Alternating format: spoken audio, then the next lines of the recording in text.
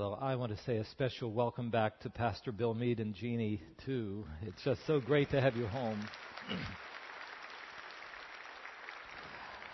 I can't tell you what a great ministry Pastor Bill and Jeannie have in our community. They have such a heart for the needs. And during the time that we're going through with all the financial situations, again and again while you're away, I thought, where's Bill? Where's Bill? I'm just glad you're right here. So it's great to have you here. I also just wanted to say a word, John, about this couple that popped up so quickly. This is Greg and Ann Albright, two very, very close friends. When I went to my first church as a senior pastor up on the Central Coast, they came early and God gave us this wonderful friendship. And this name, Albright, Waybright, Greg Albright, Greg Waybright, and just so great to have you here. I just have to preach better now because you'll hold me accountable.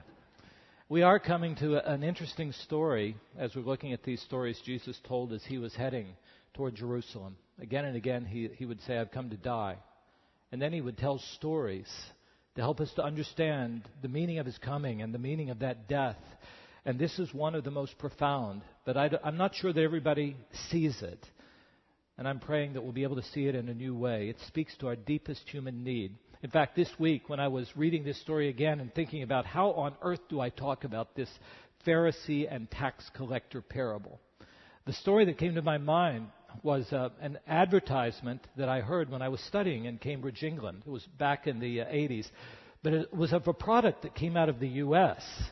And so I remember well, I wrote down as best as I could, the way the ad went, the British form of it.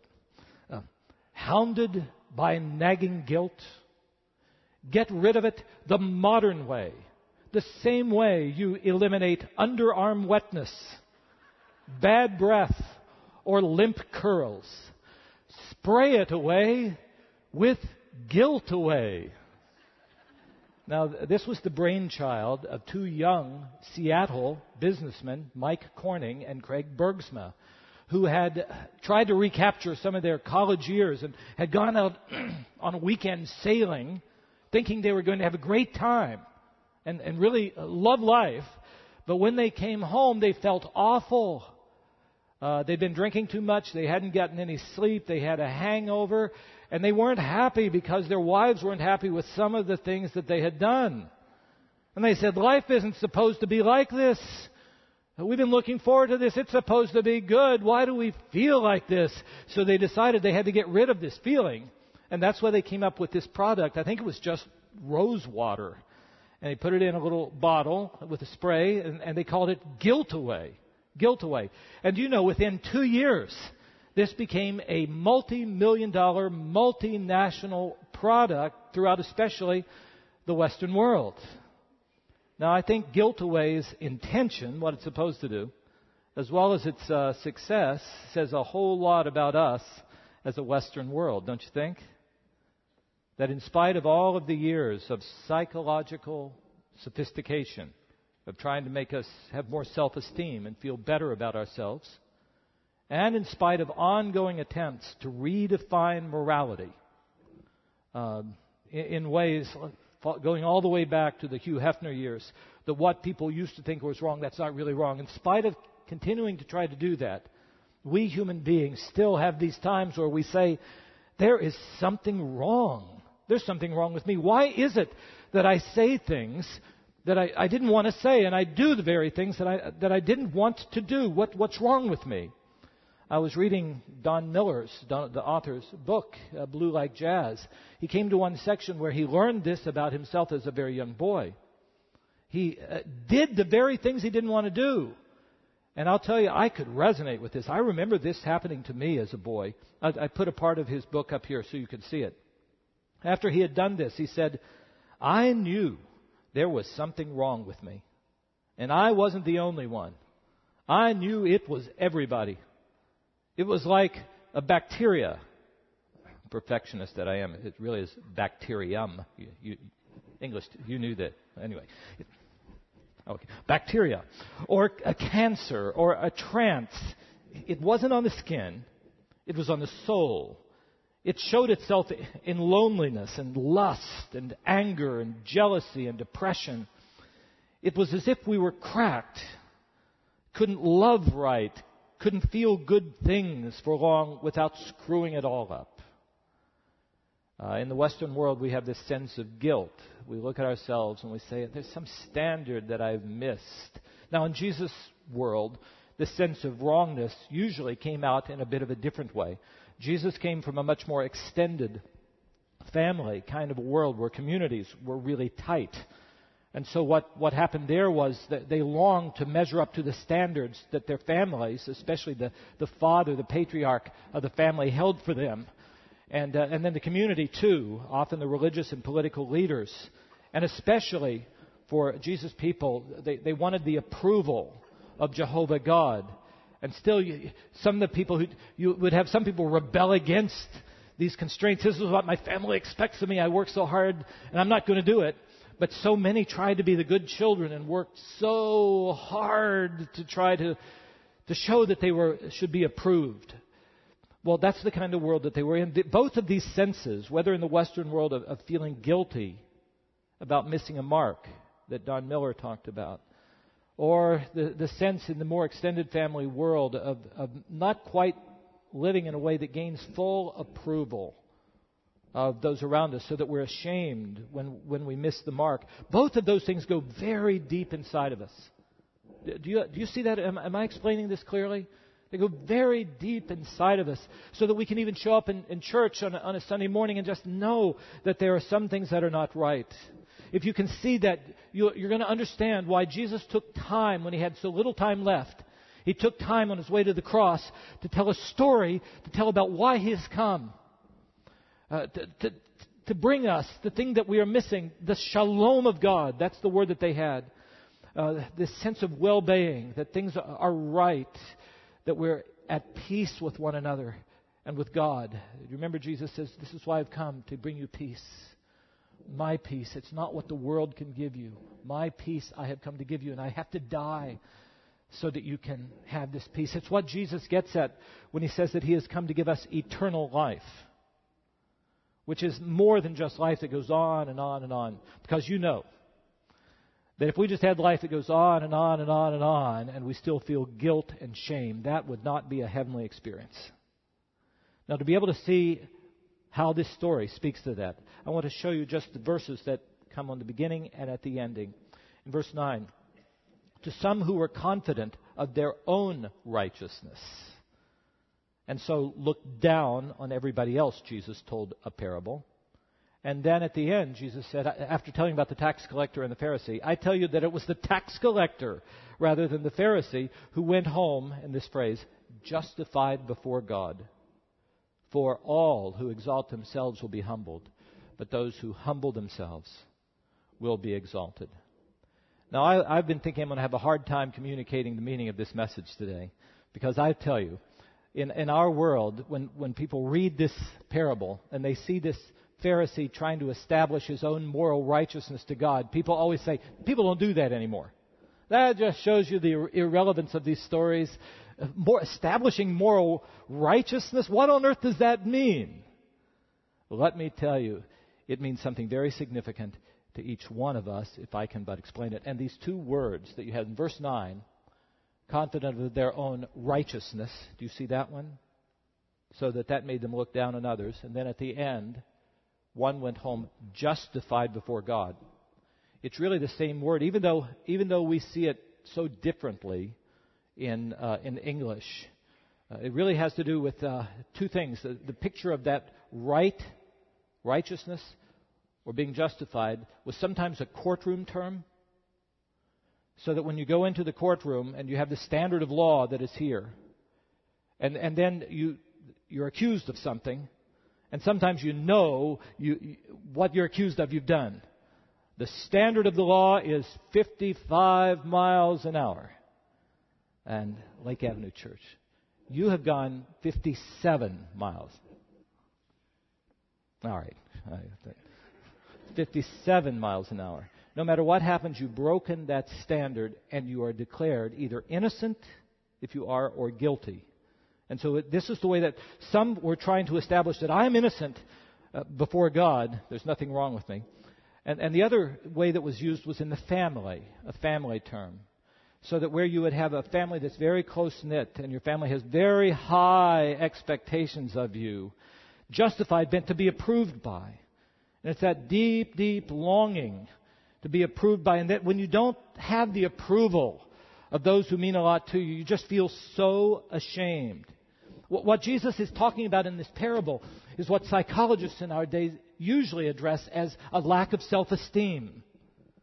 You know, that sense inside that there's just something that's not quite right. It's what Bergsma and Corning were trying to get at with guilt away. It comes out that way. And it's what in Jesus' world came out much more as just feeling so ashamed.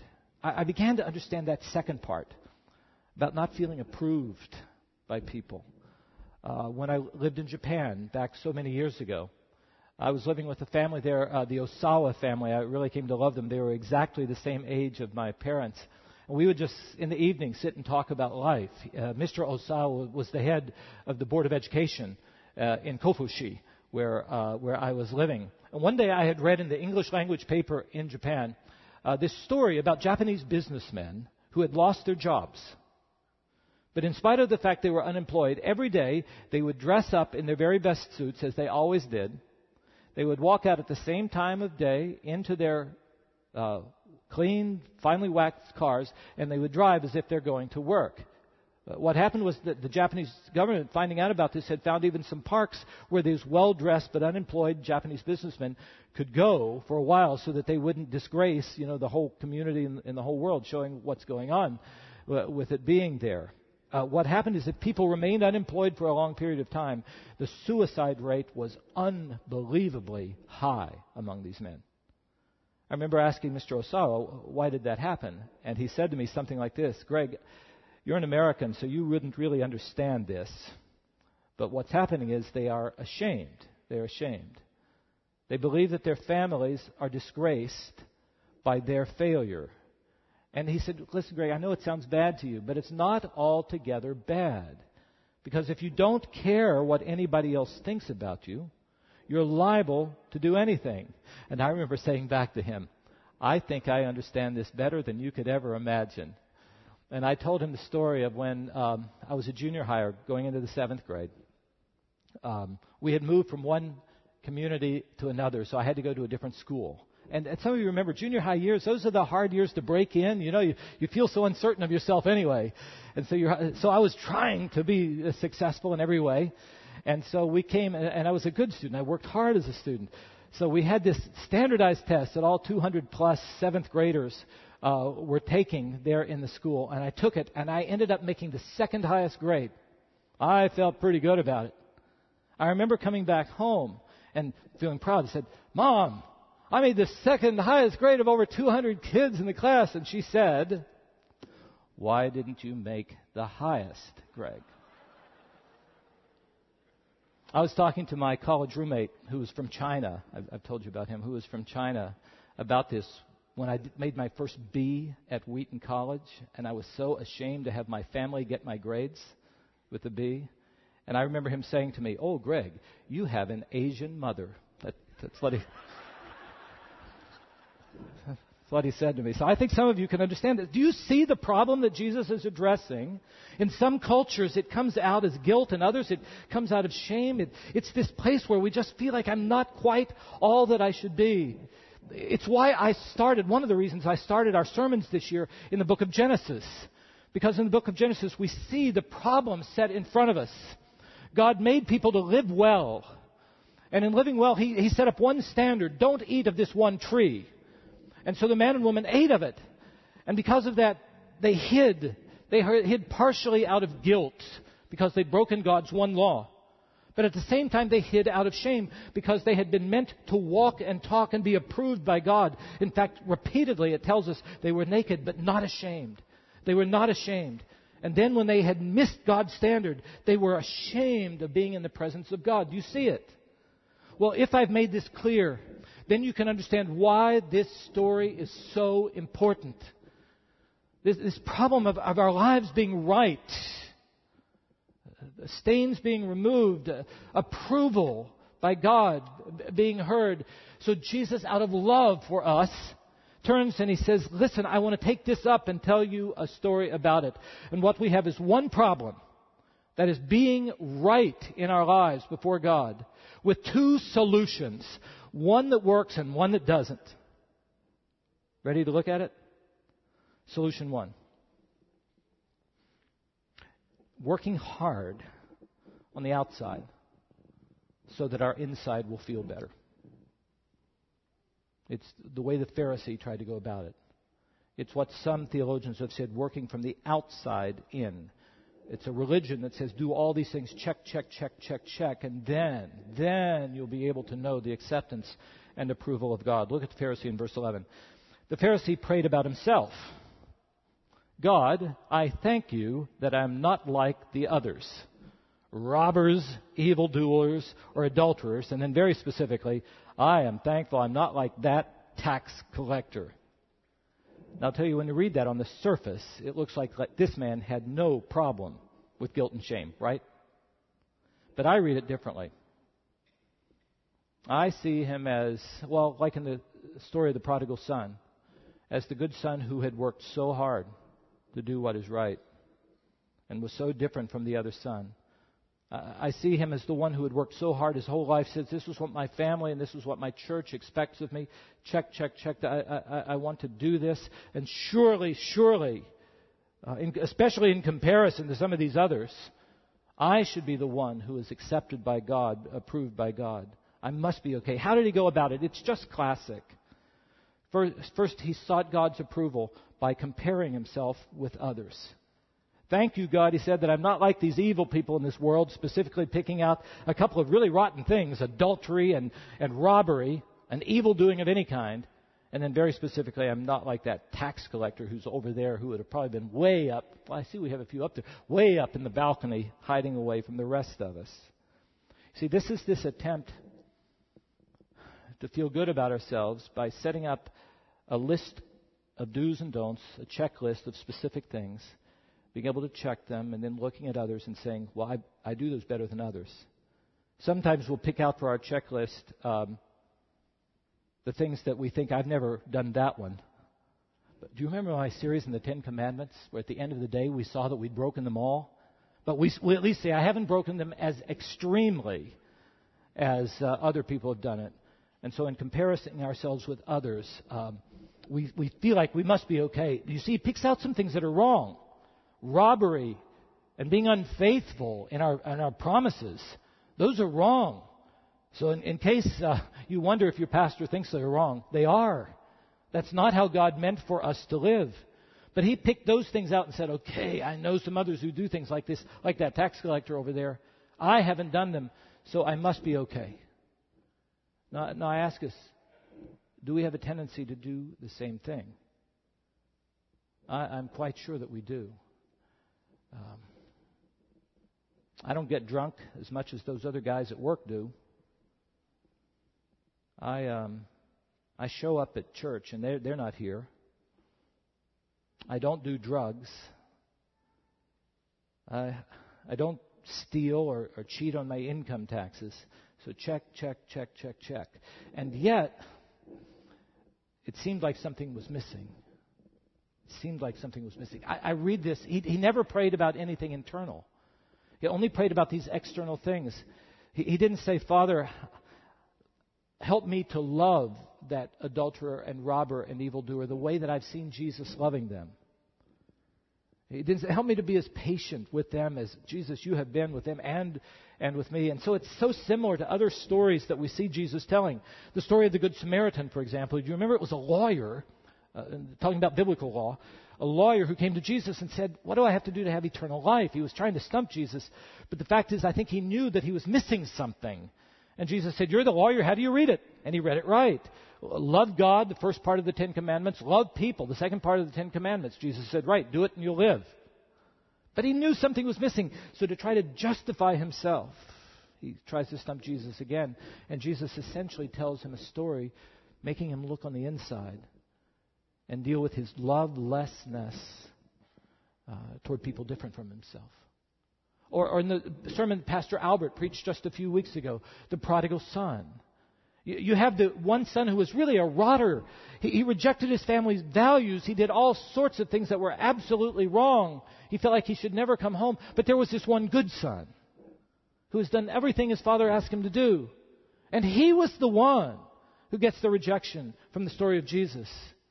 And the reason was that he was looking inside himself at his own attempts to self-promote his self-righteousness, his ingratitude for his father. And I feel like as we look at this, we can see so much of ourselves. In fact, if you look at the way he prayed, it really is telling. I thank God that. Now, I'll tell you, that's a red flag right there. If you find yourself praying that way, you're going to be in trouble. Because when you write a thank you note, don't you always start it, I thank God for, or I thank you for. And then you write about what the other person has done, right? Isn't that a good thank you letter? This man says, I thank God that, and then you never hear a thing about God. It's all about him. I'm just thankful I'm not like those rotters over there who would never know your approval, God, so you must approve me. And I'll tell you, when we begin comparing ourselves with others, rather than simply looking to God himself, it is lethal. It is lethal. And the shocker is that this man who had worked so hard to know God's approval does not find it. Now, the second way he tried to approve himself by his own external actions is by compensation. Look at verse 12. So interesting. Verse 12. He adds something. He throws it in. He had talked about divine mandates, God's commands earlier. Don't rob. Be faithful in your marriage vows. But now he slips in here some other things. Oh, and notice this. I fast twice a week. Now, did you know the law of Moses only required one fast per year? Now, other fasts were introduced. So out of love for God, you may want to set aside some food for a while just to be with God. And so a lot of fasting had happened. But this man wants to know, God, if you expect me to fast once a year, I want to tell you what I do. He's adding something on to the divine commands. It's a personal preference. He didn't have to do it, but I fast twice a week, over 100 times a year. And I'm sure he also said, knowing what the Pharisees did, and look at how I tithe. Because they not only tithe of their financial income, they would take out their spice rack, their spices, and they would sort out those spices and give 10% of that to God. Do you see what he's doing? He's taken something that's just a personal preference, something that you might do out of a love for God, and he's made it a criterion, a standard for being accepted by God. It's kind of like any of you who have been students. You want to do well, and you think you've worked hard enough to make the A, but you wonder, did I really? And so what do? I'm going to do some extra credit. What can I do to make up for any place I've fallen short? I've read 5 extra chapters. I've written 3 extra papers. I've been at every lab that we've had. Surely I'll get the A. And that's what he is doing in this place. And once again, I just ask, do any of us struggle with that? And I'll tell you, sometimes we add things that are good things to do out of love for God, and we turn them into things that establish our own moral superiority to other people. For example, here we are in church. I'm so thankful that you're here. And you may say, yeah, I go to church. But these other people, I only see them here once a week. I go to church. Hebrews tells us to get there. But you know how often I go to church? I've thought of Danielle and Zach up in the sound booth. They sometimes have to hear me preach 4 times in 24 hours. They could say, oh, man, do I? I go to church all those times, and I'm in a Sunday school class, and I'm in 2 Bible studies, and I mentor the young people in this community in our STARS program, and surely I must be approved by God. Or even we can just come into church. Yes, I go to church, but did you see me singing? When I was singing, I was raising my hands. I really love God. And look, I had these people sitting beside me. They seem like they're dead. They must not really have a heart for God. And you know what they're thinking? We were establishing that as a spiritual superiority sort of a comment that we're making. But the person sitting next to you is saying, yes, but I've watched you. You raised your hand, but when the preacher is preaching, you don't take notes, and I take notes. So I listened much more carefully. I must be. Do you see how sinister this sort of thing is? It's this matter of establishing, exalting ourselves, working hard, hoping surely I will be approved. And I'll tell you, these methods of comparison and compensation, I think probably it completely removed any ability to just rest upon the grace of God. He was still just hoping that this God the Father would approve and accept him. And the amazing thing in the story is he does not find that approval from God. And so on our Lenten journey, I think I'm praying that the Spirit of God will do a real work in our heart. I would like us to take this out and ask the Lord, am I seeking your approval through external things? That if I do this, surely God has to approve me. Surely He has to bless me. Surely He has to give me a new job. Surely He has to take care of my children. Am I seeking God's approval through external things? Either through comparing myself to others. I'm not as bad as that Democrat or that Republican. I'm not as... Or through compensating. Through things that might be wonderful ways of responding to the love of God, but establishing them as ways of being spiritually superior to others. We need to go to this second solution, because here we begin to understand the gospel, the good news of Jesus. It's not going to happen by us working so hard that we meet God's standard, or that we work so hard that we receive God's approval. Then what does Jesus say here? And the second solution is this: receiving God's gift for the inside of our being, so that God can do His work from the inside to the out. I didn't know quite how to put this. I hope this makes sense to you. That we receive God's gift of grace and mercy and forgiveness that we don't deserve, so that gratitude will be there and God will begin to do His work from the inside to the out. Look at verse 13. But the tax collector stood at a distance. He wouldn't even look up to heaven, but he beat his breast and said, God, have mercy on me, the sinner. Did you notice we meet a bit of a different kind of a person here? That this tax collector is a little different from the Pharisee. And I'll show you how it comes out. You notice when he walked into the house of God, he stood at a distance. He knew that in that community, he was the kind of person that no polite company would ever want him to be there. And surely the Father, the God of that polite company, would not want him to be there. So he didn't even feel like he should be able to go into the church building. And there's a sense in which he was right. I'll just tell you that. You know, tax collectors did awful things. Tax collectors did awful things. Sometimes we make the Pharisee such the rotter and the tax collector such a good guy that we fail to see what an awful life this was. I've tried to think of a parallel to it in our world. I can't think of anything in the 21st century, but it would be like having been a Nazi collaborator back in World War II.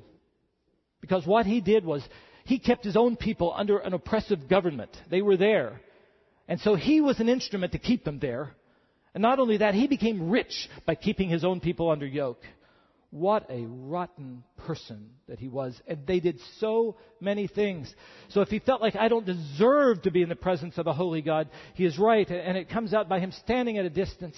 He wouldn't even look up at God because God knew him. He was so much like that wayward prodigal son who, when he came home, he said, I can't even really go into the presence of my father. Maybe he'll let me be a slave because I've done wrong. That's what we see here in this tax collector. He beat his breast, a sign of remorse in the Orient. And notice his prayer, God, be merciful to me. And really what he prayed was, the sinner. The sinner. I know our English versions only have an A sinner, but there's a definite article there. He is the sinner. In other words, he wasn't comparing himself to other people in church. He didn't say, yeah, I walked into your church, pastor, and I saw some of those people. You don't know what they are like. And pretty much I say, I think I do know. Maybe not everything they do, but I know what we are like. But that's not how you do. He didn't look and say, they're worse than I am, or, you know all the things that Pharisee does? No. He looked at himself and he says, Father, you know me. And I'm the sinner who's been walking away from you. So I have nothing to claim on my own. All that I can ask for is your mercy. I don't deserve it. I throw myself upon your character. Will you receive me? And he is received. Now let me say one word about a big issue in our culture and in our society that I must address here. And that is, there's a difference between what I sometimes call guilt feelings and guilt fact. Or you might call it false guilt versus real guilt. In the guilt feelings, the false guilt, sometimes we feel shame or we feel guilt for something that we've long since dealt with. We can't undo what we did. We don't have the ability to do that, and God knows that. And so we've gone to ask forgiveness and gone to seek reconciliation. We brought it to God. We've made that thing right. And yet still somehow inside we feel guilty. Do any of you... Something that I've wrestled with. I remember one time it was especially hard for me when my second child died. I was a pastor already, and I had all these thoughts. Father, did I not pray right? Did I not have enough faith? And especially I thought, did I mistreat my wife, Chris? Because she was like 7 months pregnant when we made that long car trip from Chicago to the central coast of California. Since that time, I think God has really done a work in my heart to say, God, Greg, I'm sovereign. So you don't carry that. You don't carry that. I bring beauty out of ashes. So you don't carry that. So I think He's done a great work. But I do understand that when sometimes we have something in our lives that we no longer can do anything about, that we just have to bask in the fact that God can rework anything that we have messed up. But there is on the other side, that's false guilt. We can't do anything about that. But the Bible talks about something else. It's real guilt, where we know how we're supposed to live, and we do otherwise. And we do it over and over again. That's what this man is dealing with. God, be merciful to me. I'm the sinner. I know your standards, and I have intentionally broken them for my own benefit. And I'll tell you, when there is real guilt, when we have done what is wrong, then that guilt needs to be paid for. In a moral world, you can't live in a moral country if crime is just allowed to go on and you say, oh, I didn't mean to do it. Okay, no penalty. No, crime must be paid for, or you're not going to have a moral world. And God has promised that He's going to have a moral universe where the guilt that is real because of our real sin has to be paid for. And the wages of sin is death. It's separation from God. So where is there any hope? And that's why Jesus tells this story on the way to the cross. Because the hope is not in me working hard so that now I can become perfect, because I'm not. It is me owning up to the fact that I can't be there and I've fallen short. Father, have mercy upon me. And the word that he hears is it's this man rather than the other who hears that beautiful, beautiful word, justified, made right, sin's gone, approved by God Himself. You are accepted in the family. He knew where he'd gone wrong. He comes to God and he hears God, who is both the moral judge of the universe, say, innocent. And God, the Father of the family, saying, welcome home, my child. You are accepted in my family. Remember, I told you that this word justified or made right does not come out of the world of psychology. It comes out of the world of the courtroom and the family. And in the courtroom, where we have done wrong, we need to be declared innocent. We need to pay the penalty that leads to that. And where we are in the family and we've not met our family standards, we wonder if we will ever be approved. And Jesus is saying here, on the basis of what I do, the reason why I'm going to go into Jerusalem and knowingly hang on that cross is because I love you. And I want to take away that guilt and that shame that is so deep within you, so that you can be at peace and have shalom and eternal life. Again, I want you to remember that both of these men had a problem. There was something wrong about their lives. And both of them sought to find a solution. But the reality is only the one who acknowledged honestly before God that he couldn't do it on his own was able to find that beautiful, beautiful justification. And the other one missed it. And I don't want us to miss why he missed it. And it's seen there in verse 14. Look at it again. I tell you that this man, the tax collector, rather than the other, the Pharisee, went home approved by God, accepted by God, right with God, because all who try to exalt themselves will be humbled, but those who humble themselves will be exalted. This is why it's so important when we come into church to do that deep search within ourselves and to become very conscious of those areas that we know are not right before God and to bring them to Him and say, Father, it's only by your mercy and grace that I have any hope. Why is that important? Because as Jesus declared, God does not justify the proud. Or maybe I should flip it around and say, as long as we have this pride and think I can do it on my own, we will never really come and ask for the grace of God. But this is so hard to get through our thick skulls. Because especially if you grew up in sort of a family like mine, I had a brother who was the wayward brother. He always did everything wrong, and I was always the good son. And so I always would look at that and just think, wait a minute, I have all these A's. He doesn't even go to school. Wait a minute, I'm better. And so I come and I read these stories, and it takes a lot to get through this thick skull of mine, that it's only by the grace of God. This is why, when you read these stories of Jesus, one after another has these bad guys and good guy stories.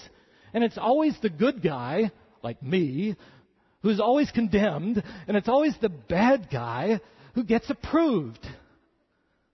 Why? It's because this is so lethal. When we start to think I'm better than he or she is because I haven't done this group of things. When I fail to see, there but by the grace of God go I. When I fail to realize that anything that I am is only because of the mercy and grace of God. It's just so hard to see that. But when I finally do, I find some good news. You know I need that good news. If I can't even live up to my mother's standards, there's no way I'm going to live up to my Heavenly Father's. You know that. So where is there hope for us? And Jesus said, the hope is that I have come to deal with your guilt and deal with your shame. What did the tax man do? He admitted his need. He owned up to it. The other one just couldn't do that. He just couldn't say, oh, I'm as bad. Oh, he had to say, no, I'm not as bad as they are. He just couldn't own it. And his ability to own what was inside made him willing to come in remorse and true repentance and ask for the mercy of God. And then to be able to hear the Heavenly Father say, that sin I will cast as far as east is from the west. Is this good news? Welcome to the family. You are approved on the basis of my Son. And so the last question I want you to wrestle with, this is both for those who may never have experienced the forgiveness and shalom, the peace of God, as well as for those of us who have, but keep falling back into this old trap of self-righteousness. Have I truly discovered God's approval? Discovered it through repentance of my sins and faith in the Lord Jesus.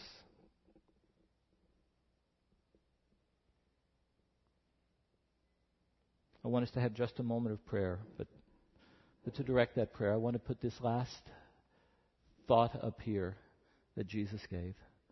For all those who exalt themselves will be humbled.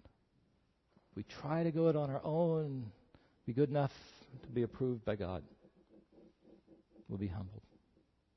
But those who humble themselves will be exalted. Because of Jesus and to His glory. Amen. Amen.